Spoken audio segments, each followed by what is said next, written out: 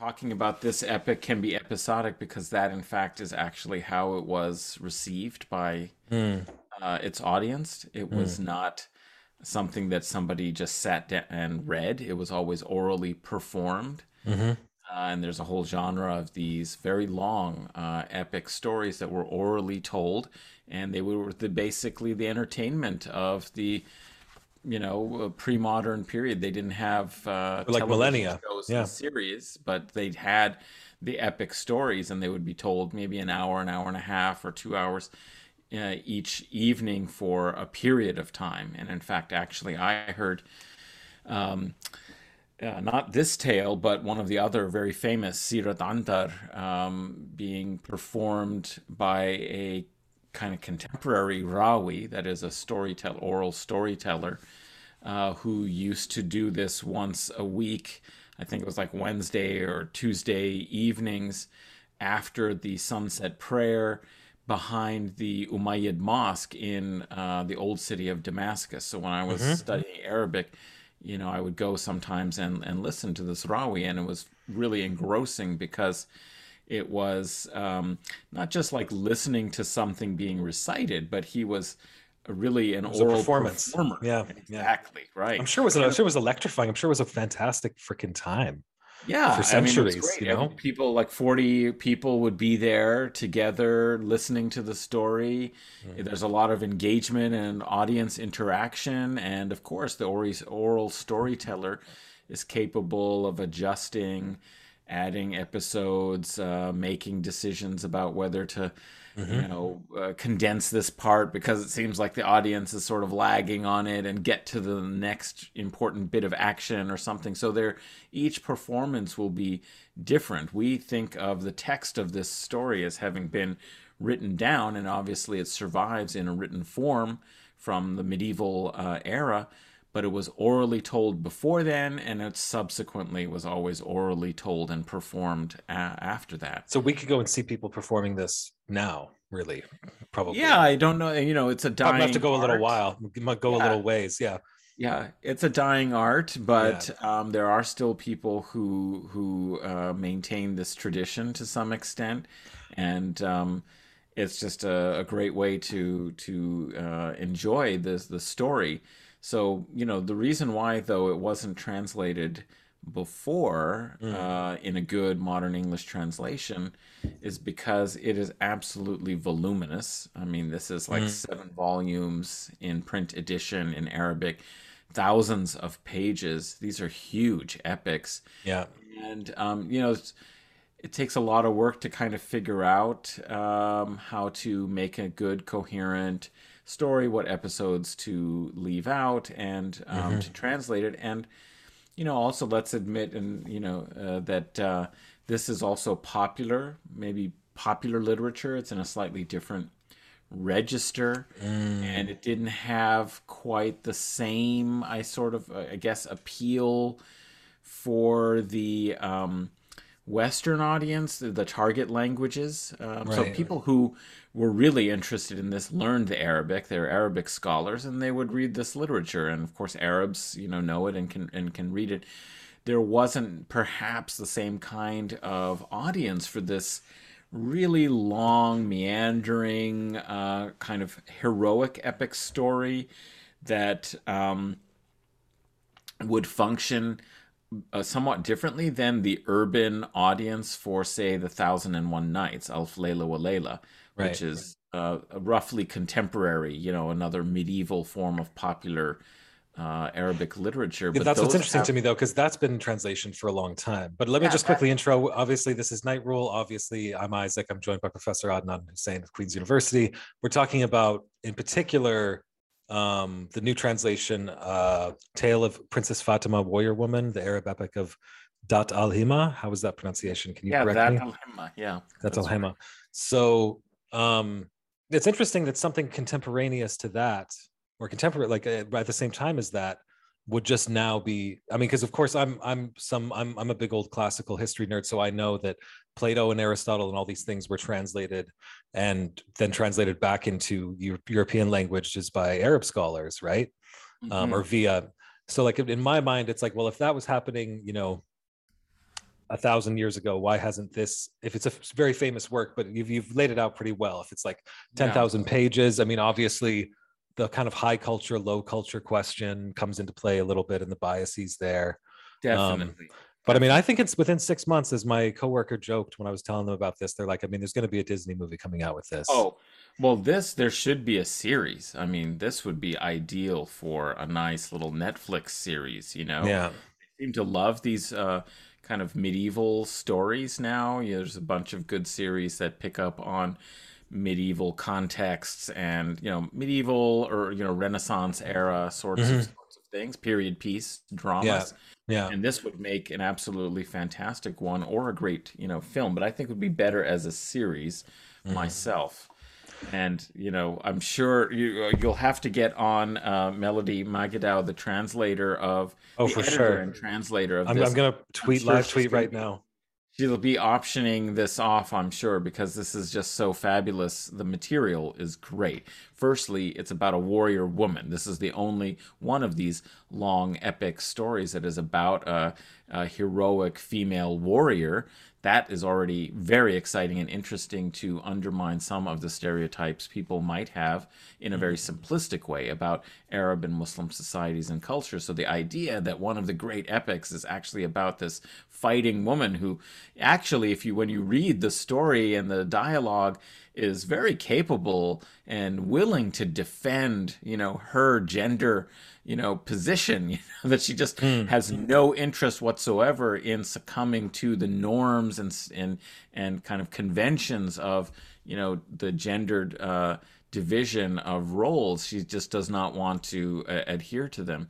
Obviously the role of gender is a very complicated one in this society. It is clearly a patriarchal society. It's a patriarchal society as it's painted in the story, but we still have this female figure who's young, intelligent, capable, who is at the center of global geopolitical kinds of events in the Muslim Leading empire, armies. Yeah.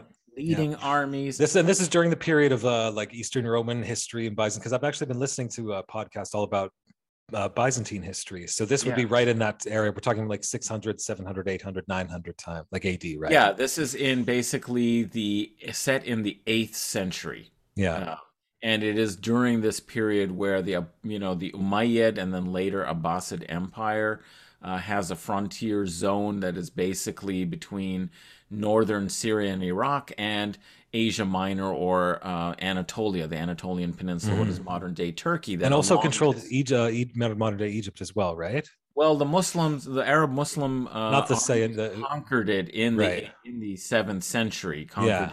Egypt Yeah.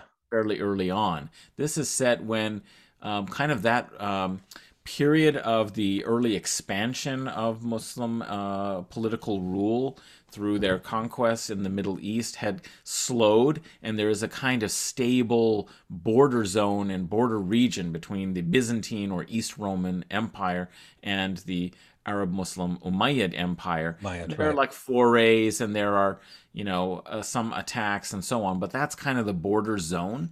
Mm. And so there is this border zone, and this is set actually in a very interesting historical moment where the Umayyad, the first Arab dynasty that Mhm. has been Arab kingdom with its capital in Damascus, has undergone a revolution, and a new dynasty, what will be known as the Abbasid dynasty, has Is this the Persian overthrown it. influence? Well, Persian influence in some sense In comes in because I because, know that happens around the same time because obviously like Persia has been conquered by this point. There's been kind of yeah, a cultural interchange between Islamic culture and drawing upon the kind of Persian history and culture and whatnot. And there's kind of like a little bit of a blended, um, like almost like there's basically like a Persian elite that emerges within the Islamic world, obviously as Muslims themselves, but like somewhat bringing their own unique perspective and drawing on their own history as well, right? that's right, because the Sasanian Empire collapses. So the Persian Mm. Empire that had its capital in Ctesiphon in the sort of Tigris Euphrates River region has collapsed, whereas the Byzantine Empire, with its capital in Constantinople, survives, but just in reduced kind of territorial Hmm. extent. Yeah. And so what happens to the Persian elite is that many of them get absorbed in various ways into the new dynasties, but particularly the Abbasid dynasty that has this revolution around 750, and they relocate the capital. Originally, the armies that were successful come from Khorasan, which is in a region in Persia, and they displace the Umayyads and move the capital to a new capital that they create called Baghdad, or the round city, Medina Exactly. Salam, Yeah. Yeah, right? which And was so as a like result of planned very further, meticulously. Like I forgot that Baghdad was planned really meticulously and was really like a special kind of capital created purposefully. yeah, Yeah. that's right. To kind of aggrandize the new dynasty and its world empire. Let's remember and understand that the Abbasid dynasty was the largest contiguous land world empire, before the Mongol conquest and the Mongol world empire. So it's vast territory that's stretching from basically Morocco and southern Spain Yeah. all the way to Central Asia, the borders of contemporary, Xinjiang province and northern India, basically, right? Yeah. So they moved the capital to Baghdad. They found this new city, and so it's often thought that it is almost in some ways a kind of continuator because it's very close to the old Sasanian capital. So Mm. that's often the thought. And also some of the viziral families, that is, those who Exactly. administer and govern the empire, they're not the overall rulers, but they're the people who actually run the bureaucracy, run the state, and Yeah. Skilled administer. administrators, basically. Yeah. That's right. And those families just went from the Sasanian administration into, the Abbasid Yeah. administration. Of So there's course. a lot of continuity. That's true. While, of course, many things have changed. But so this is a very big moment of change. And Mm. this story is actually set during that period. And according to the epic, the Princess Fatima plays some key role, right, in recognizing that the Abbasids is the legitimate dynasty and that they're replacing the Umayyads, and that her tribe should really, profess fealty and recognize the the Abbasid rule, and they Mm. in fact end up playing a role in defending, Muslim territory, and in fact even expanding it, in conflict with the Byzantines on behalf of the Abbasids, right? So Mm, what starts off as a family story, a story of Arab tribes people mm, and these clans and competitions among the Bedouin tribes people in the first few episodes, and that detail this lineage. Ends up becoming a wide ranging geopolitical story of the origins of the city of Malatya and why various Arab peoples ended up in the area of southern Anatolia, northern mm. kind of Syria. So, this is sort of a story that. Maybe somewhat fantastical and fictitious, but it's an origin story to explain, well, who are the Arabs of that region and how do they get there, and to set them in the context of this kind of grand contest between the Abbasid world empire and the Byzantine empire. Mm, mm. Yeah, it's kind of a shockingly like underrepresented or underexplored. I mean, even for someone me personally who's particularly interested in history, I feel as though this period is underexplored partially because I feel as though people feel the way that religion is so much on was worn on the sleeve is kind of like it turns people off somehow, and they're just like, well, the Byzantines were these super religious fanatics, but they would also, kill their own children and throw people out of towers, and it's just seems like a very weird and scary time. But even, Oh, I mean, really, there is a continuity with the classical culture, I think, and I feel as though people have bought into, and I'm kind of veering into like European history here a little bit, but with the Byzantine Empire, the whole idea that like Rome fell and that there was just this clear break between Byzantine history and Roman history, belying the fact that all these people called themselves Romans up until the bitter end. Um, right, and then, I right. mean, in terms of people in the West, like myself, understanding Islamic history, let's just say we still have a ways to go. So Well, yeah, hopefully, definitely. Definitely. I um, mean, that's an issue, and I think it's interesting that you put it in those terms because I was just recently lecturing as a guest in a music class, first year music class at Queens. They wanted to do something on cross-cultural relations, mm, in the history of music and music theory. And so we were talking about medieval Spain, and as a place that was a crossroads for the transmission of knowledge. And of course, it was famous really for the translation movement that you already alluded to, where mhm, Greek texts were translated into Latin, except that very often the story is told as either they ignore the fact that the medium in which they were translated was from Arabic into Latin, but also it makes it seem as if the story is just that the Islamic world sort of preserved and kept this Western knowledge for a while absolutely, so that's that it could absolutely the be, story. Yeah, yeah, reabsorbed by Europe and rediscovered to recover its own heritage and yeah, legacy, which ignores the fact that, in fact, actually, what those people who were translating, just like in today's modern it, science, which is a global and international project, is yeah, you want the latest stuff. You want the yeah. highest, best data, the best experiments, the latest thought. And so as a result, the Latin translators, those who translated it into Latin for medieval European consumption, were very interested in the Arabic commentaries and critiques and Absolutely. Yeah. extensions of what was essentially a living tradition of scientific and philosophical and mathematical knowledge and medical knowledge. So they were just as interested in the Arabs as they were the Greeks because that was the latest stuff, And in fact, actually, it wasn't just a matter of recovering the Greeks, but there were, extensions of it. There, one of the things the Arabs really contributed in this kind of scientific tradition was a lot of, experimental data and close observation. So when you're talking about astronomy, you could understand Ptolemy's calculations and his system, these Mm. perfect spheres of planets moving, around the Earth, which was of course the idea of a geocentric Sure. solar system, and so on. One of the things that the Arabs contributed was very detailed, close observation and tables that showed that there were a lot of problems, and you had to adjust Ptolemy's theory in order to make sense of Mm. actual movement of stars and planets and so on.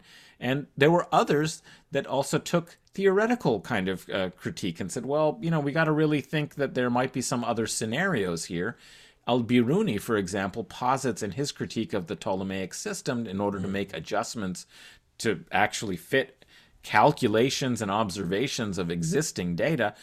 One of his several scenarios was, well, if you put the sun at the center of the system, then the calculations make sense. So I mean, he didn't say yes, Sure. it is a heliocentric, but he was like, well, you got to work on this. And as a result, when Europe receives this, information and knowledge, they're actually interested in the Arabs. So it's much more of a dynamic, cross-cultural Mediterranean world that we're talking about. Yeah, And it's really just I want to jump in there really quick because like that's what people need to that's what people need to understand now. I mean, we've had going on 20 plus years of just naked Islamophobia, dehumanization of people in the Arab world, troops occupying countries, people dying needlessly, and the whole time we've been told, it's a backward area, they're centuries behind, etc.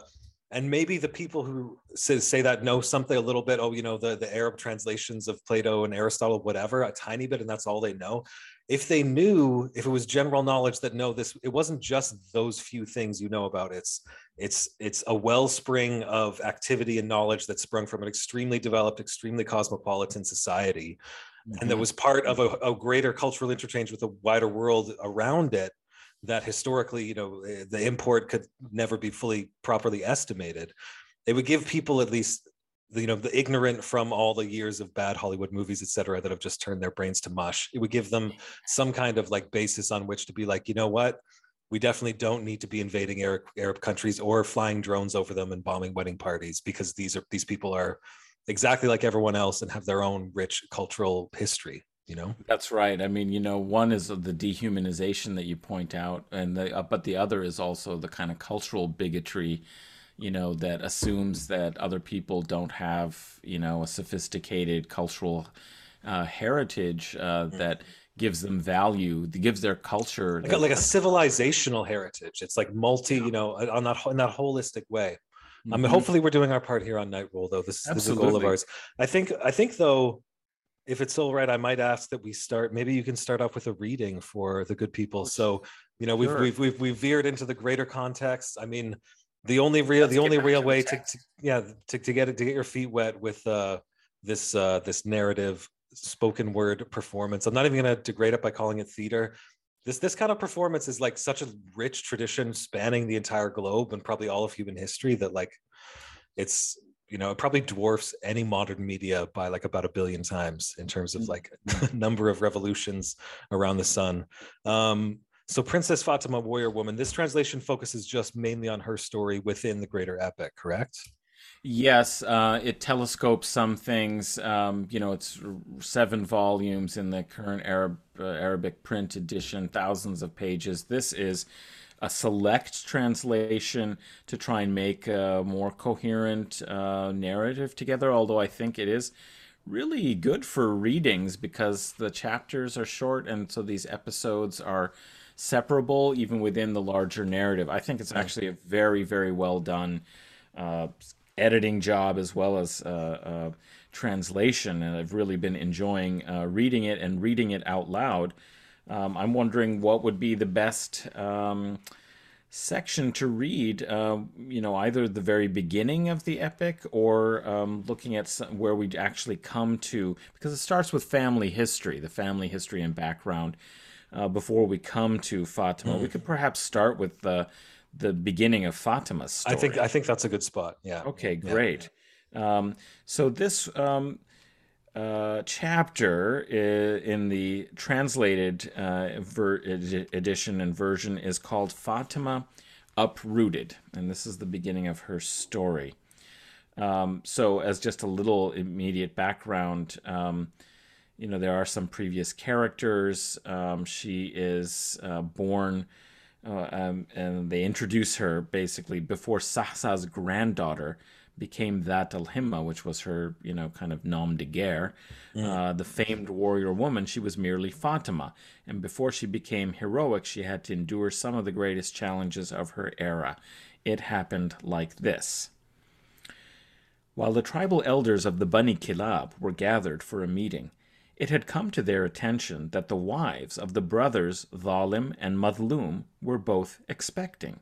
And so the brothers made a pact in the interests of their people. Thalim said to Madlum, "He whose wife has a son will become the chief of the clan with authority over all the Arabs in our region." One of the elders turned to Madlum. "Do you agree to this?"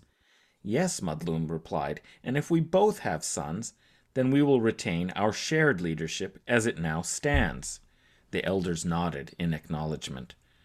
The two men returned to their wives and informed them of the agreement. Each wife exclaimed, "I have nothing to do with that. We'll get whatever the Creator grants us." After a time, both women went into labor. Thalim's wife, Isam, delivered a boy like a little chunk of the moon itself. Thalim was beside himself with joy. But he turned to the midwife and asked her to go check on his brother's wife, because he did not trust his brother. The midwife replied, "Surely not. How could he lie when you are brothers?" "Enough talk. Go to their place now.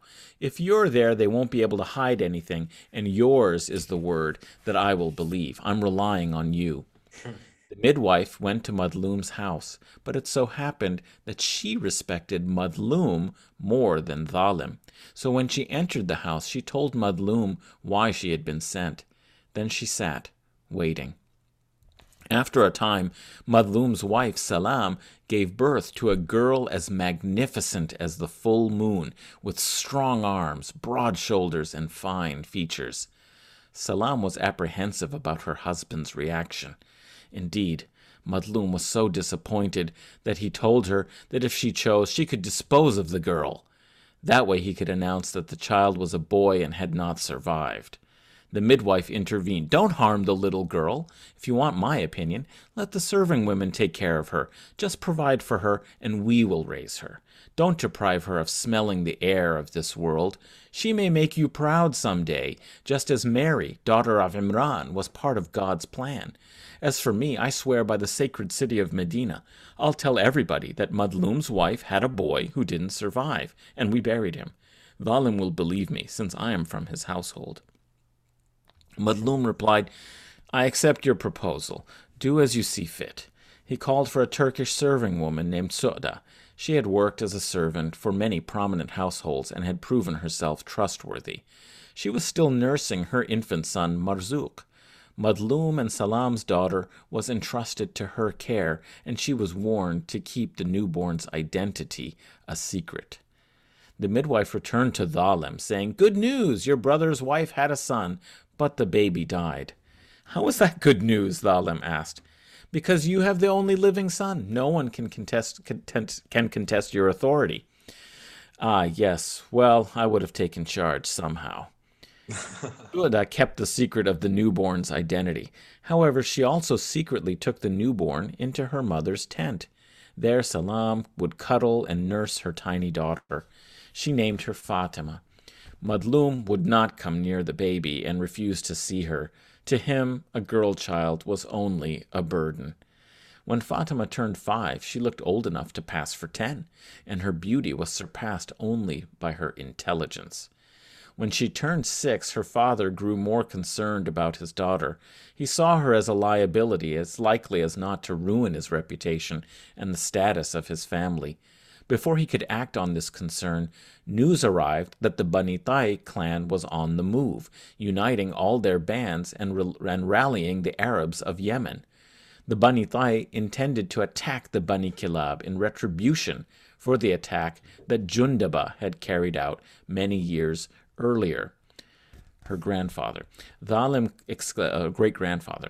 Thalim exclaimed, "The Bani Tai just sentenced their own deaths. They will go down in defeat. Who do they think we are?" He called for Madlum, saying, "Brother, we must meet them. We'll unite our bands too, and then we'll take them on and leave the rest to God." The Bani Kilab met in council with their allies and then set out together.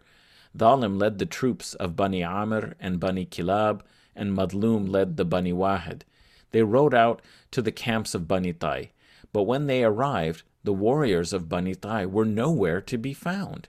Only children, servants, and women. So they divided up the people and the spoils of the Banitai camp and returned to their own lands, driving the new herds in their wake. The warriors of Banitai had been absent because they had set out earlier in the direction of the Bani Kilab lands. They had chose a different route, so the two armies had bypassed each other.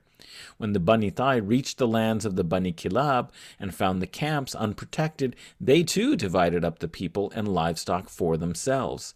They formed two groups, camels and servants in the first, including Su'da and Fatima, and women and children in the second. When the two groups set out on different paths, both agreeing to meet up in the lands of Banitai. This was how the Bani Kilab and the Banitai, together with many captives, finally met in the dark of night. The two clans attacked each other, screaming, struggling, and fighting. The men clashed swords, and many wives became widows. The battle continued until morning light. Madlum and Dhalim killed many of the Banitai, felling warriors and freeing captives. In all the uproar, it gradually became clear that the Banitai had lost. The Bani Kilab returned to their own lands, bringing with them more wealth than they had ever had before. According to their custom, they divided up the spoils among the men who had distinguished themselves in battle. Fatima's mother mourned her missing daughter, but Madlum was relieved to be rid of his secret burden. The Banitai troop that had taken charge of the camels and servants from the Bani Kilab arrived safely in the lands of Banitai. Su'da had with her Marzouk and Fatima, and everyone assumed that Fatima was Su'da's daughter. The troops asked Su'da, "What is your daughter's name? She does not look like you." Su'da replied, "She is my daughter, but her name might be difficult for you to pronounce. Name her as you see fit." "We shall name her Shariha." "As you wish. From this day forward, we are in your service." Fatima had no patience for humiliation, and at this she hissed at Su'da, "Stop talking like that, or by the pride of the great Arabs and the truth of the One, I'll kill myself. I'm no slave." And she tugged a veil across her face, because face veiling was not customary for servants. Even the sun could not see her face fully. "I will serve no one but the Creator. Surely our people will rescue us from this misfortune and crush the Banitai." Crying, she switched to poetry. "We'll teach you wolves in sheep's clothing, if they don't bring us our mounts tall and free. By the Prophet, the chosen one, the best of people, a great mercy. If they don't return us to our people, gracious and proper, an act of chivalry, then they'll see what our people are made of. They'll teach them a lesson or two or three, for fate cannot dictate victory for the unjust, you see." When the Banitai heard her poetry, they said, "By the pride of the Arabs, what a brave and heroic girl!"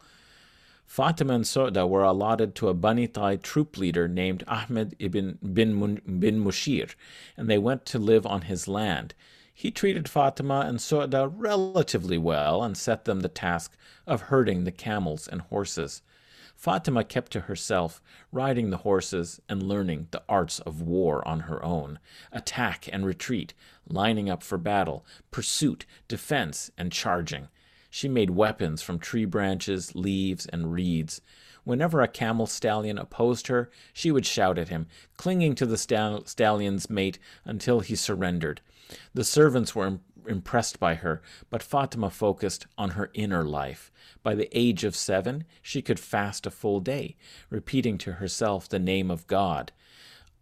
The Banitai began to call her Shariha the Mystic. She continued to cover her face with a veil, according to the fashion of a noblewoman. As time passed, she grew more mature in appearance and speech. She rode her master's horses discreetly and carefully watched the warriors practicing in a cleared field. One day, a mighty Banitai warrior named Qarih appeared. He saw Fatima riding and attempted to seduce her. Fatima saw what he wanted, and she lost her temper, yelling, "Get out of here, you most disgusting of all Arabs!" He continued harassing her until she insulted and cursed him, swearing and damning him. He left, but he still desired her. She fled to her master's house, crying and trembling. What happened? Sir, Qari insulted me. Tell him to leave me alone, or I will destroy him. Troubled, Ahmed set out to speak with Qari. Qari, my servant girl came to me complaining that you tried to take advantage of her. Don't do it again, or that day will be your last. If you really want her, then make it legitimate by asking for her hand in marriage. You want me to marry your servant girl? I don't think so. I'll have nothing to do with her. So Fatima's master returned home and told her about the conversation. The next day, when Fatima was out herding the animals, she felt at peace because of her master's words. Then Qari appeared, as determined as ever. So you told on me to your master. You think I take orders from him? Where is he now? Who's going to save you from me? Don't you dare. Get away from me. She threw stones at him, and he left, saying, I'll get you. Fatima went to her master again, shaking like a palm leaf. Sir, the dirty bastard came back and threatened me again today. If you don't do something about it, I'm going to have his head. Her master thought to himself, this is getting serious. The boy is an idiot, and the girl carries herself as if she were a noblewoman. I think I should inform the clan leader. Arriving before the leader, Ahmed explained his predicament. Sir, my servant girl has brought a complaint against Qari. I'm concerned that he will continue to harass her. Qari was sent for, and when he arrived, the clan leader spoke to him. Qari, what is between you and this man's servant girl? If you bother her, it will be your undoing. Marry her or cease and desist. Your Honor, I was just playing around. I was never really serious about her. Fatima was present and interjected. Your Eminence, if he threatens me after this, I will kill him. You're a clever one. If he continues to harass you, it's between you and him. Yes, sir, said Fatima, who then departed. The next day, Fatima went out to the pasture area as usual, caring for the livestock. At midday, Qari appeared. His passion was inflamed, and he rode a fine horse as dark as night. He prided himself on his bravery and strength, so he rode straight for Fatima. When she saw that he was coming for her, she fled for the bush, which made him even more determined to possess her. His horse cantered after her until she ran out of sight of the livestock. Then he began to overtake her, and Fatima turned to confront him. Sir, what possesses you to torment me? My passion for you and your complaints to your master. Talking smoothly, she put him at ease. I never put you off out of loathing. I was only afraid that if you succeeded, then I would be in danger of losing my heart without ever having yours. If you'll be mine, then I'll be yours. Woe is me, as if a person could just separate his body from his soul and accept the pain of distance from such beauty. If that's the case, then give me your hand in marriage, said Fatima. Here's my hand, he replied.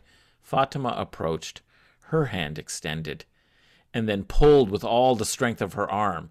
He found himself on the ground, his sword fallen out of its sheath. Quicker than lightning, she struck him with his own sword, and he crashed to the ground. The commotion alerted the herders, and they saw the horse loose. Finding the corpse, they put it on the horse and took it back to the encampment. Fatima returned to her master's house, breathless. What's wrong? Sir, I've killed Qari. Fatima's master put his hands to his head. His whole world started to spin. You've ruined me, you bastard girl. He seized her and brought her before the clan leader. When Qari's brothers saw his body, they demanded to know who was responsible. The servant said, the fiend of Bani Tai did it. At this the brothers drew their swords and went in search of Fatima's master, for it was the custom to take revenge against a slave on the slave's master. When they arrived at the Bani Tai encampment, they learned that Fatima's master had sought sanctuary with the clan leader. They continued to the clan leader, and there they demanded the customary retribution of Fatima's master's life to avenge their brother's death. Fatima's master pointed at her. Take her, she's the killer, so kill her to avenge his death. They refused, saying that she acted on her master's orders and her actions were his responsibility. To appease the brothers, Fatima's master had to give them all his wealth, 1,000 camels, 20 horses, 10 coats of mail, 10 swords, and 10 spears. His band agreed that Fatima should be killed for his loss. They tied her up in one of the tents, and he entered, holding a whip. "You've ruined me. I have nothing left." Ahmed raised his arm to strike her, but Fatima said, "I will make it up to you." Ahmed's arm dropped to his side, and Fatima continued, "I can bring you the wealth that you lost, if you'll give me a horse, a sword, a helmet, a coat of mail, a leather shield, and a spear." "How would you do that?" "I'll ride the horse, wear the armor, and go bring you the wealth of the Arabs. I'm capable enough to fight anyone, even the best. By God, I'll bring you more wealth than you lost for my sake." He freed her and brought her what she requested. She donned the armor, retaining a light veil over her face. Adding a turban, she set out, with Marzouk accompanying her as her assistant. She traveled for 7 days, and on the 8th day she came upon a vibrantly green land filled with herbs, flowers, and plants, as well as birds calling to one another in all their languages. Off to one side roamed great herds, with their herders. There was such plentiful water that the camels alone numbered more than 1,000. The horses, sheep, and goats were not few, and the servants were living a life of ease. This wealth belonged to an Arab warrior named Darma. He had moved to this land by himself with 1,000 warriors in his service. When Fatima saw all this abundance, she rejoiced that she would be able to ransom herself. She overcame the servants and seized the livestock, driving them all before her. The servants all thought she must be a man, not to mention one of the greatest heroes of their time. One of them said to her, "Only the ignorant take on more than they can handle. Do you know who these belong to? This is the property of Dharma. If you're not careful, he'll be your undoing." She struck him with her sword, and her ferocity fell into the hearts of all the herders. They drove the herds before her. Suddenly a great cry rang out behind her. She saw a warrior tearing after her like a massive lion just freed. She knew that this was Dharma, and she came to meet his attack. He said, "You're in for it now, boy. You've no idea what you've taken on." Fatima said nothing. With a cry, she stabbed him. He fell to the ground, and she left him. Meeting up with Marzouk, Fatima traveled so swiftly it was like folding the land by length and by width. When she neared the Bani Tai encampment, the herd she led filled the land as far as the eye could see. The Bani Tai watched, wondering where all this livestock had come from, and then Fatima appeared in the distance. When Fatima's master heard the news, he rejoiced and rode out to meet her. As soon as she spied Ahmed, Fatima dismounted and dropped to the ground in front of him. "Sir, for the 1,000 mares that were taken from you, here are 4,000 camels, both mares and stallions. There is also other livestock and equipment and people to tend them." He was impressed, and all those present began to whisper about her success. "How did you acquire all this livestock?" "They belong to a man called Dharma. I triumphed over him with my own strength." Ahmed praised her for her great deeds, and the news spread far and wide. Fatima became a commonplace character in conversation, and although some people continued to call her the Fiend of Bani Tai, eventually she was referred to by the honorific Amira or Princess, and the name That al-Himma or Warrior. Along with her new reputation, she acquired her own tents and lands. Just like fantastic. Fantastic, Adnan.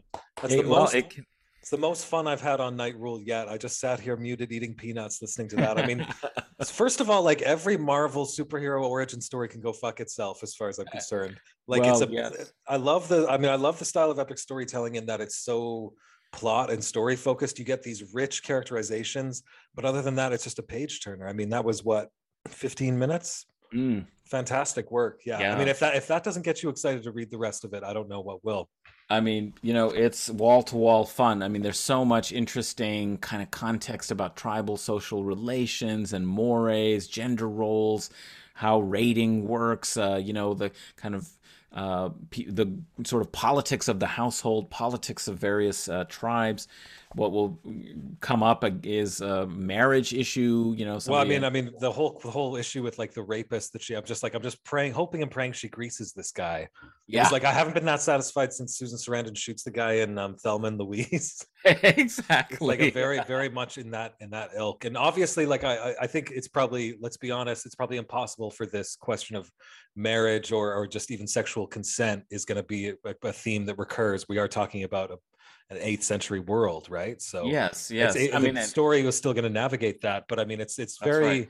it's very exciting and empowering to see it kind of traverse the first hurdle of getting over that to begin with, in a weird way. Absolutely. I mean, and the setup is very interesting because the previous generations also are told there are all of these kind of conflicts and politics around marriage, when they're basically unions between and alliances between two families. And when they are actually the choice of the individuals, there's possible disruption of, tribal calculations and so on. Mm-hmm. And so this was the case with her grandparents, Sasa and Layla. And it's very much like a theme of another story from the medieval era, more popular in Persian lands, but also known in Arabic literature, of Layla and Majnun. That is Layla and the Madman. It's like star-crossed lovers, Mm-hmm. this kind of theme that's there as well in her background, but also the question that people may already have picked up from this is one that's repeated of identity and of unknown identity. Like it's not known that she is a member of the Bani Kilab. She's been absorbed now into as a low-level servant slave in the Bani Tai as a captive of war, and nobody knows that she is actually one of the chieftain's daughters. And so Yeah. the story plays upon this, and also it's another layer is added that she often goes with a face covering, where her face is veiled and she's wearing armor, and often she's mistaken for being a man. So there are multiple layers here that end up being uncovered as the tale goes on. As a woman warrior, as a member of a different tribe, how all of that happens. Mm-hmm. And these are delightful kind of storytelling kind of conceits, Mm-hmm. that keep us at the very edge of. Yeah, for sure. It like reminds me, it's almost Dickensian on a level, in a sense, but that would probably belie the fact that people like Dickens were inspired by the ocean of this epic literature that was out there already. So to call it Dickensian would be maybe like a little silly. Although No, I guess but that it mostly is. has to do with like coincidences and whatnot.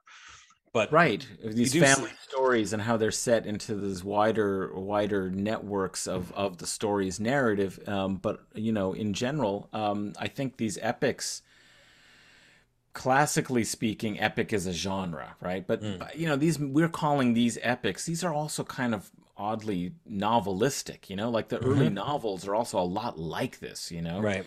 And so it's this kind of hybrid. It hasn't distilled into the modern novel, but Mm, this is kind of medieval epic. It's a little less like the Homeric kind of right. poetic sort. Although there are It does go into elements of it does that. go into verse at Yeah. points. Yeah. But it's not in verse the whole Exactly. Yeah. time. Yeah, that's a really good distinction. That's a good But point. that is, Yeah.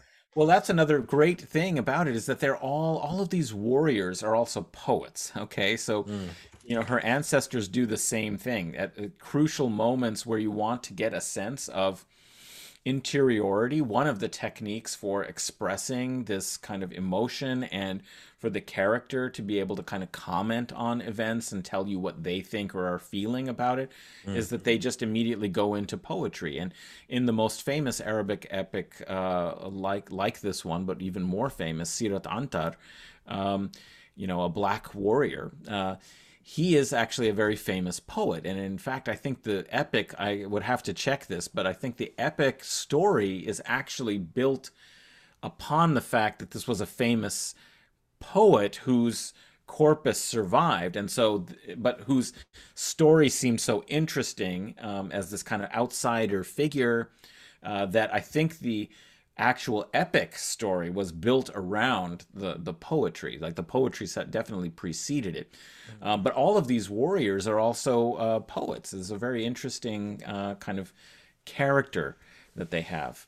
Yeah, it's fascinating. I mean, it reminds me also, like in the Bhagavad Gita, the way characters speak in poetry. Mm, mm. And it's interesting to think about a world where someone switches to verse when Yeah. speaking to someone. I mean, it makes sense if you're kind of quoting something, but I mean, it gives it a whole kind of like extra kind of interesting layer for sure. Mhm, mhm, Um, mhm. and just what a great setup for the character. You know, like who doesn't want to see where this thing goes with Princess Fatima? Um, we'll have to do more readings of it. Maybe we'll do an abridged go through. I can help and chip in with the reading, Mhm, so you're not put mhm. upon the entire time, and we can save your voice. Although you did a fantastic job, Adnan. That was really Well, good I had stuff. fun. It's a Yeah, great text. I mean, it's so yeah. much drama in it, and so I It's also hard was not to trying smile to. just hearing it. Yeah.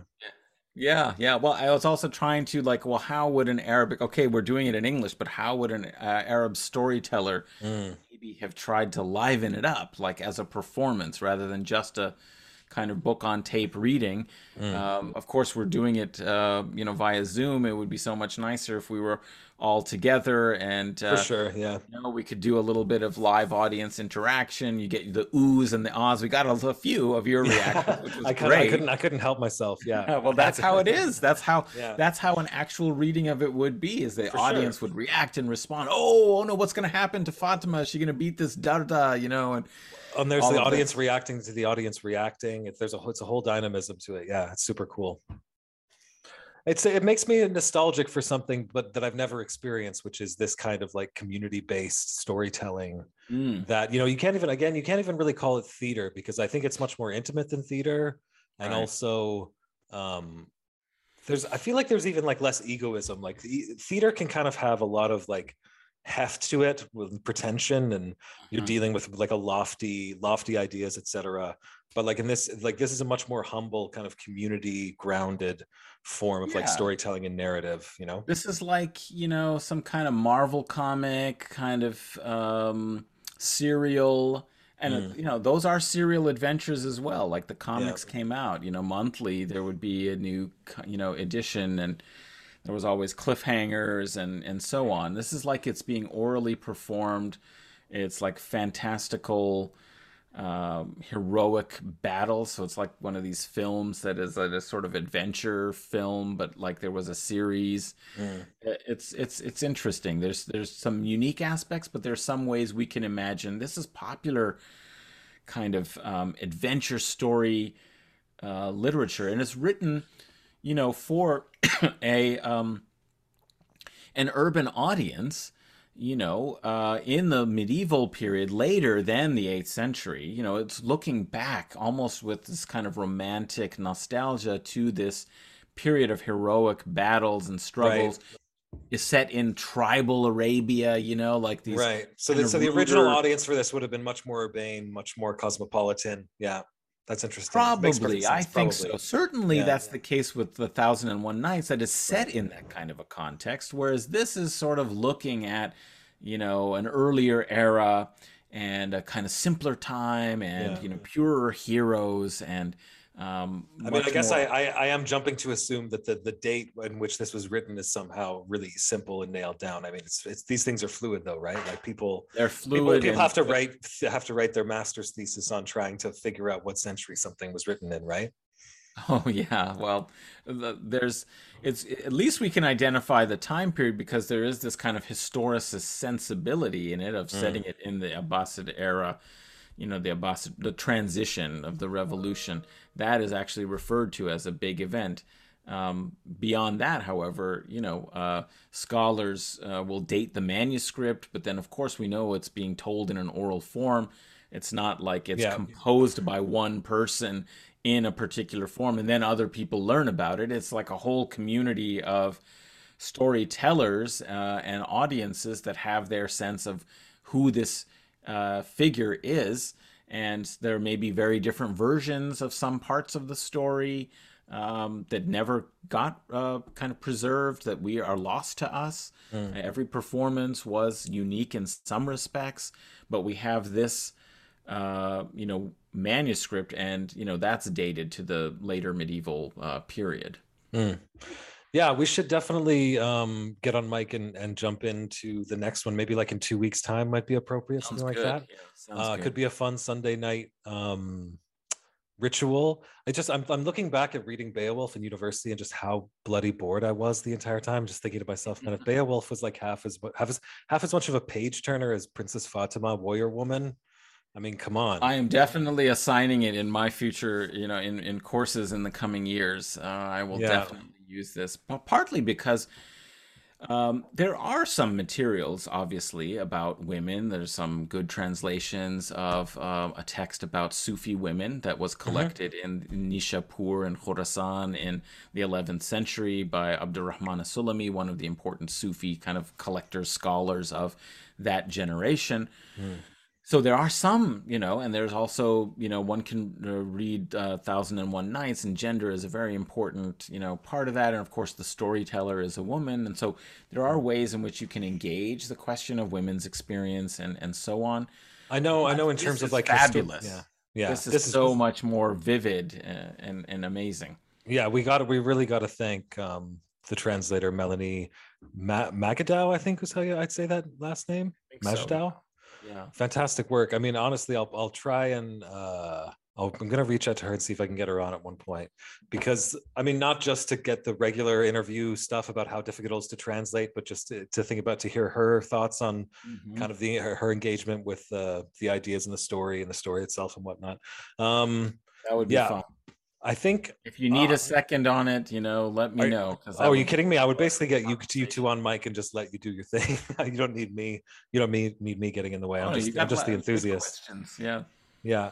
Well, I know it's getting pretty late there for you over in the Eastern Canadian Empire. So we can probably leave it there, start the wind down procedure. What else is going on? Is there anything you want to plug or tell people about? I mean, you've got weekly marks that people can sign up for at davidfeldmanshow.com. Office Yeah. hours is still the best way to reach out there. Yeah, Anything? there's office hours on the David Feldman show. I'm on that pretty regularly, Mondays and Thursdays, typically, sometimes doing interviews, sometimes talking myself about contemporary events, Middle East politics, U.S. foreign policy, these kinds of things. But you can also check out The Mujlis, which is a podcast I co-host based here in Queens, the Muslim Society's Global Perspectives Project. And we had one episode that recently, or about a month ago, that was about the Afghanistan situation. I talked with my colleague Ariel Salzman. And we have one that should be coming out this next week about Baul spirituality and literature and music in particular. So, the question of music and religion in South Asia, particularly in Bangladesh, and this particular group and their traditions of a very interesting and complicated, integrated form of musical spirituality. Hmm. That people will, I think, find fascinating Hmm. with the person who's working on it for their dissertation, which they've just completed here at Queens. Yeah, that sounds And great. also check out Gorilla History. Of We course. have Yeah, I episodes. see you're wearing the merch. Yeah, Awesome. well, we don't have Looks merch. good. We just my wife made this as a Father's Day. Oh, okay, okay. But if we do make merch, I think these are. I'm trialing it. I think it's pretty nice t-shirt. I like the design. Yeah, Gorilla History. That comes out once a week, right? I think twice a month Twice a we month. have Okay, episodes. Yeah, twice a month. great. Well, thank you so much for bringing my attention to this book. I mean, I'm always fascinated to try and get back in the habit of knowing the great literature and the great creative works out there. There's a lot to explore, and certainly this one is super cool and super fun to get to learn a little bit more about. And again, thank you for reading for it. We'll see if I can get in on the reading once I build up the confidence. But Absolutely. yeah, I'd thank you love so to much. hear you read and also chat more with you as we get deeper into the story. Yeah. And again, I'm kind of shocked that it's just been translated now. And I think honestly there'll be a Disney movie. Hopefully not a Disney movie. There'll be something much cooler shortly. It definitely Um, deserves wide, adaptation and distribution. I yeah. hope people will read the work, but I think it will make a great feature film or, series, Hmm. on Hmm. Netflix or Prime or something like that. Yeah. Yeah, honestly, we could use the material. I think generally speaking on a species level, we need better stories, and this certainly fits the bill. Thank you so much for the time for your time, Thank you. Adnan, and always great to talk with you. Glad to Always hear a you're doing pleasure. well. I'll let you know when this is out, and we'll hook it up. Let's say in 2 weeks and continue from here. Sounds great.